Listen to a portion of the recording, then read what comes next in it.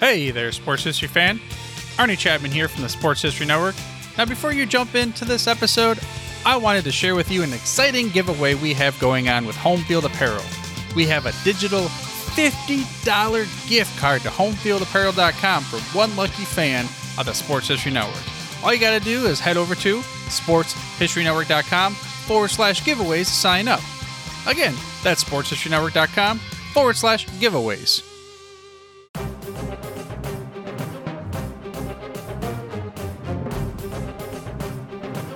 This podcast is part of the Sports History Network, your headquarters for the yesteryear of your favorite sport. You can learn more at sportshistorynetwork.com.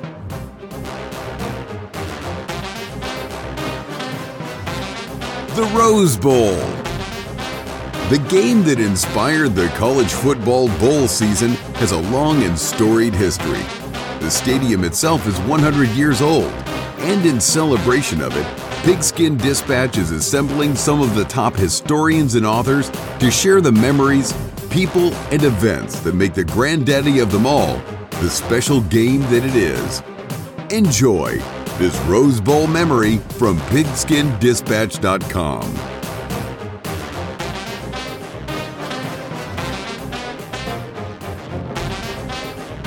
Hello, my football friends. This is Darren Hayes of pigskindispatch.com. Welcome once again to the Pig Pen, your place for all things great in sports history and your poorer positive football history. And we are so glad that you joined us here as we are really winding down here on our Rose Bowl celebration. We've gone 30-some days of talking about the Rose Bowl each and every day, sometimes multiple days, trying to cover each of the aspects of the Rose Bowl, including the 108 games that have been played so far on the New Year's Day weekend, or right around New Year's Day, part of that Tournament of Roses celebration. And we are really excited to bring you another great episode here. We're going to talk about four more Rose Bowl games.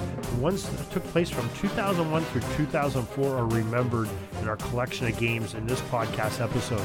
But before we get to those, let's make sure that you are aware of our newsletter. It comes out each and every day. We'd love to have you be a part of what's going on in the Pig Pen.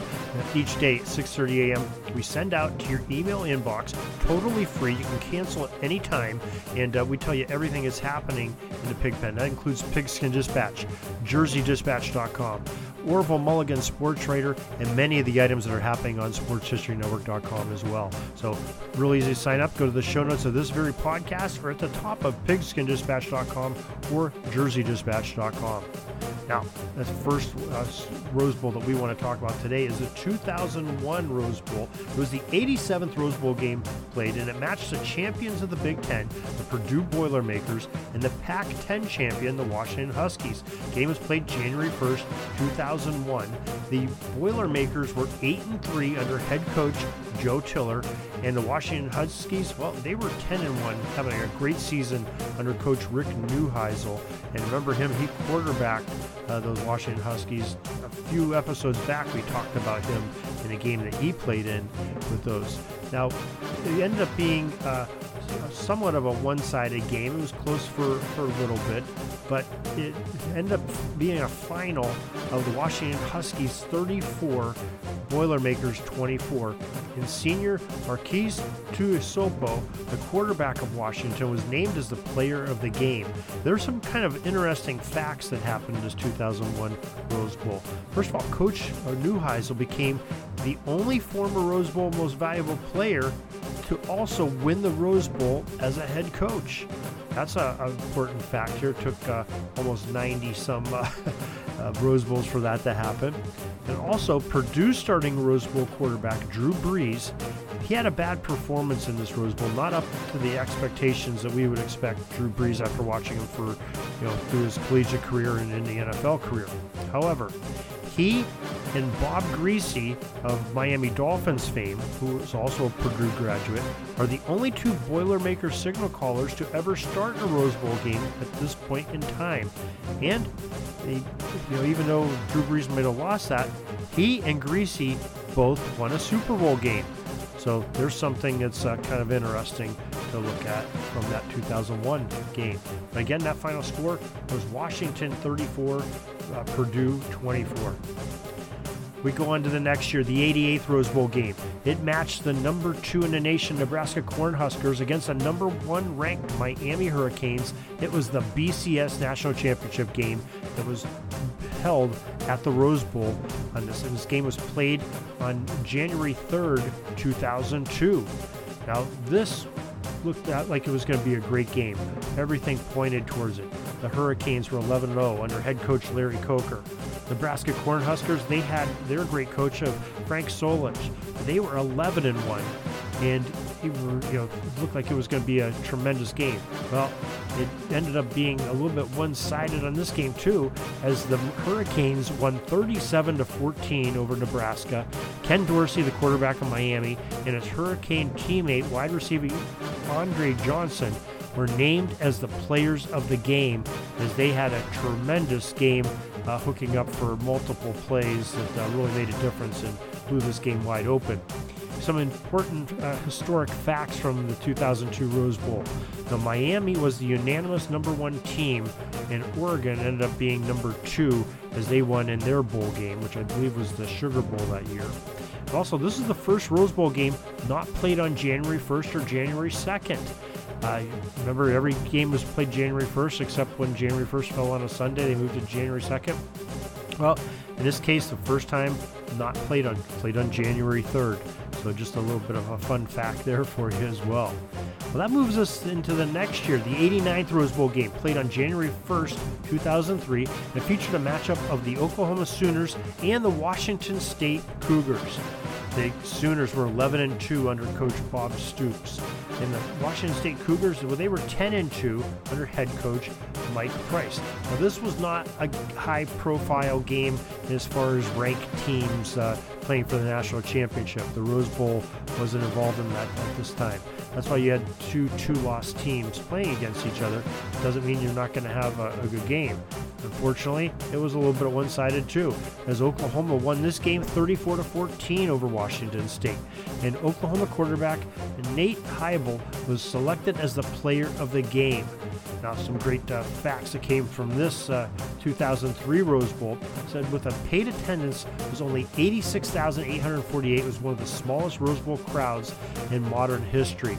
It was sort of one of those ho-hum games because all the big games in the BCS and some of the other top things happening on New Year's Day, those were the ones people wanted to watch. The BCS game was later on, like a week or two later, and people really weren't paying attention to that late game on New Year's Day, except for if you were Washington State or an Oklahoma fan. Also, the Sooners were so dominant in this game, they dominated the time of possession. They held the ball for 37 minutes and 14 seconds to 22 minutes and 46 seconds of that of Nebraska. Quite an advantage. Made a big difference on the scoreboard, 20-point win for the Sooners. We move on to the next year, the 90th Rose Bowl game, played January 1st, 2004, and it featured a matchup of the BCS number 4 ranked Michigan Wolverines and the number 3 USC Trojans. Okay, now we're getting into some things. This has got some charisma to it, having these two top 5 ranked teams, top 4 ranked teams actually. This is basically a battle for third place. And the Michigan Wolverines were 10-2 under head coach Lloyd Carr, and USC Trojans were under head coach Pete Carroll. So a very interesting matchup. We're going to have to start those runs of USC Trojans under Pete Carroll going into the Rose Bowl game. Well, it ended up being USC was a little bit too much for Lloyd Carr and Michigan Wolverines, as USC won 28-14 in this game, and Southern Cal quarterback Matt Leinart was selected as the player of the game. Now, also, Leinart ended up being the Heisman Trophy winner for that season. He was selected before this game was played. And some great 2004 Rose Bowl historic facts. The Trojans wore a number 54 sticker to commemorate Dreen Rucker, an incoming freshman linebacker who drowned in July of 2003. So they did that to honor their fallen teammate. And USC and LSU shared the national championship title. It was the only split title in the BCS era. So another interesting fact there. And that is your Rose Bowl history, as we've covered 2001 through 2004's Rose Bowls. Kind of a lot of one-sided affairs here. Not really good games, but some really good teams. some really good players and some really fantastic history here on the Rose Bowl. And we hope you're joining us for all this great history. If you've missed any, make sure you go back and you can find us at pigskindispatch.com. Type into our search box Rose Bowl and pay attention there, or go to your favorite podcast provider under Pigskin Dispatch. You'll find all these great Rose Bowl games. We're doing them chronologically in order, so you should be able to find them there. Also, sportshistorynetwork.com has our podcast on it as well, and we'd love to have you there. And you can also find us at radiotroy.com. We thank Troy Darengowski for putting all of our Sports History Network podcasts on there, so special shout out to him and the rest of the gang there in Indiana. So till tomorrow, everybody, have a great Gridiron Day. That's all the football history we have today, folks. Join us back tomorrow for more of your football history. We invite you to check out our website, pigskindispatch.com, not only to see the daily football history, but to experience positive football with our many articles on the good people of the game, as well as our own football comic strip, Cleat Marks Comics. Pigskindispatch.com is also on social media outlets, Facebook, Twitter, Instagram, and don't forget the Pigskin Dispatch YouTube channel to get all of your positive football news and history. Special thanks to the talents of Mike and Gene Monroe, as well as Jason Neff for letting us use their music during our podcast. This podcast is part of the Sports History Network, your headquarters for the yesteryear of your favorite sport. You can learn more at sportshistorynetwork.com.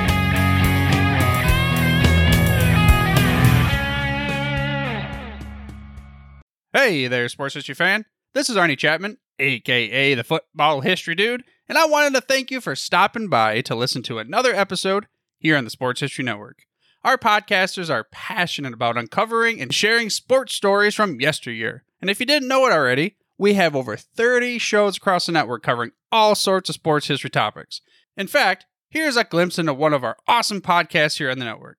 Do you wish you knew more about the 100 seasons of the NFL? You're in luck because you found the Football History Dude podcast, where each episode is a journey back in time to learn about the rich history of the NFL. From the founding of the league in an auto showroom, all the way to what it is today, America's favorite sport and a behemoth of an industry. My name is Arnie Chapman. Football is my passion, and I want you to come along with me each week to explore the yesteryear of the gridiron. So hop on board my DeLorean and let's get this baby up to 88 miles per hour.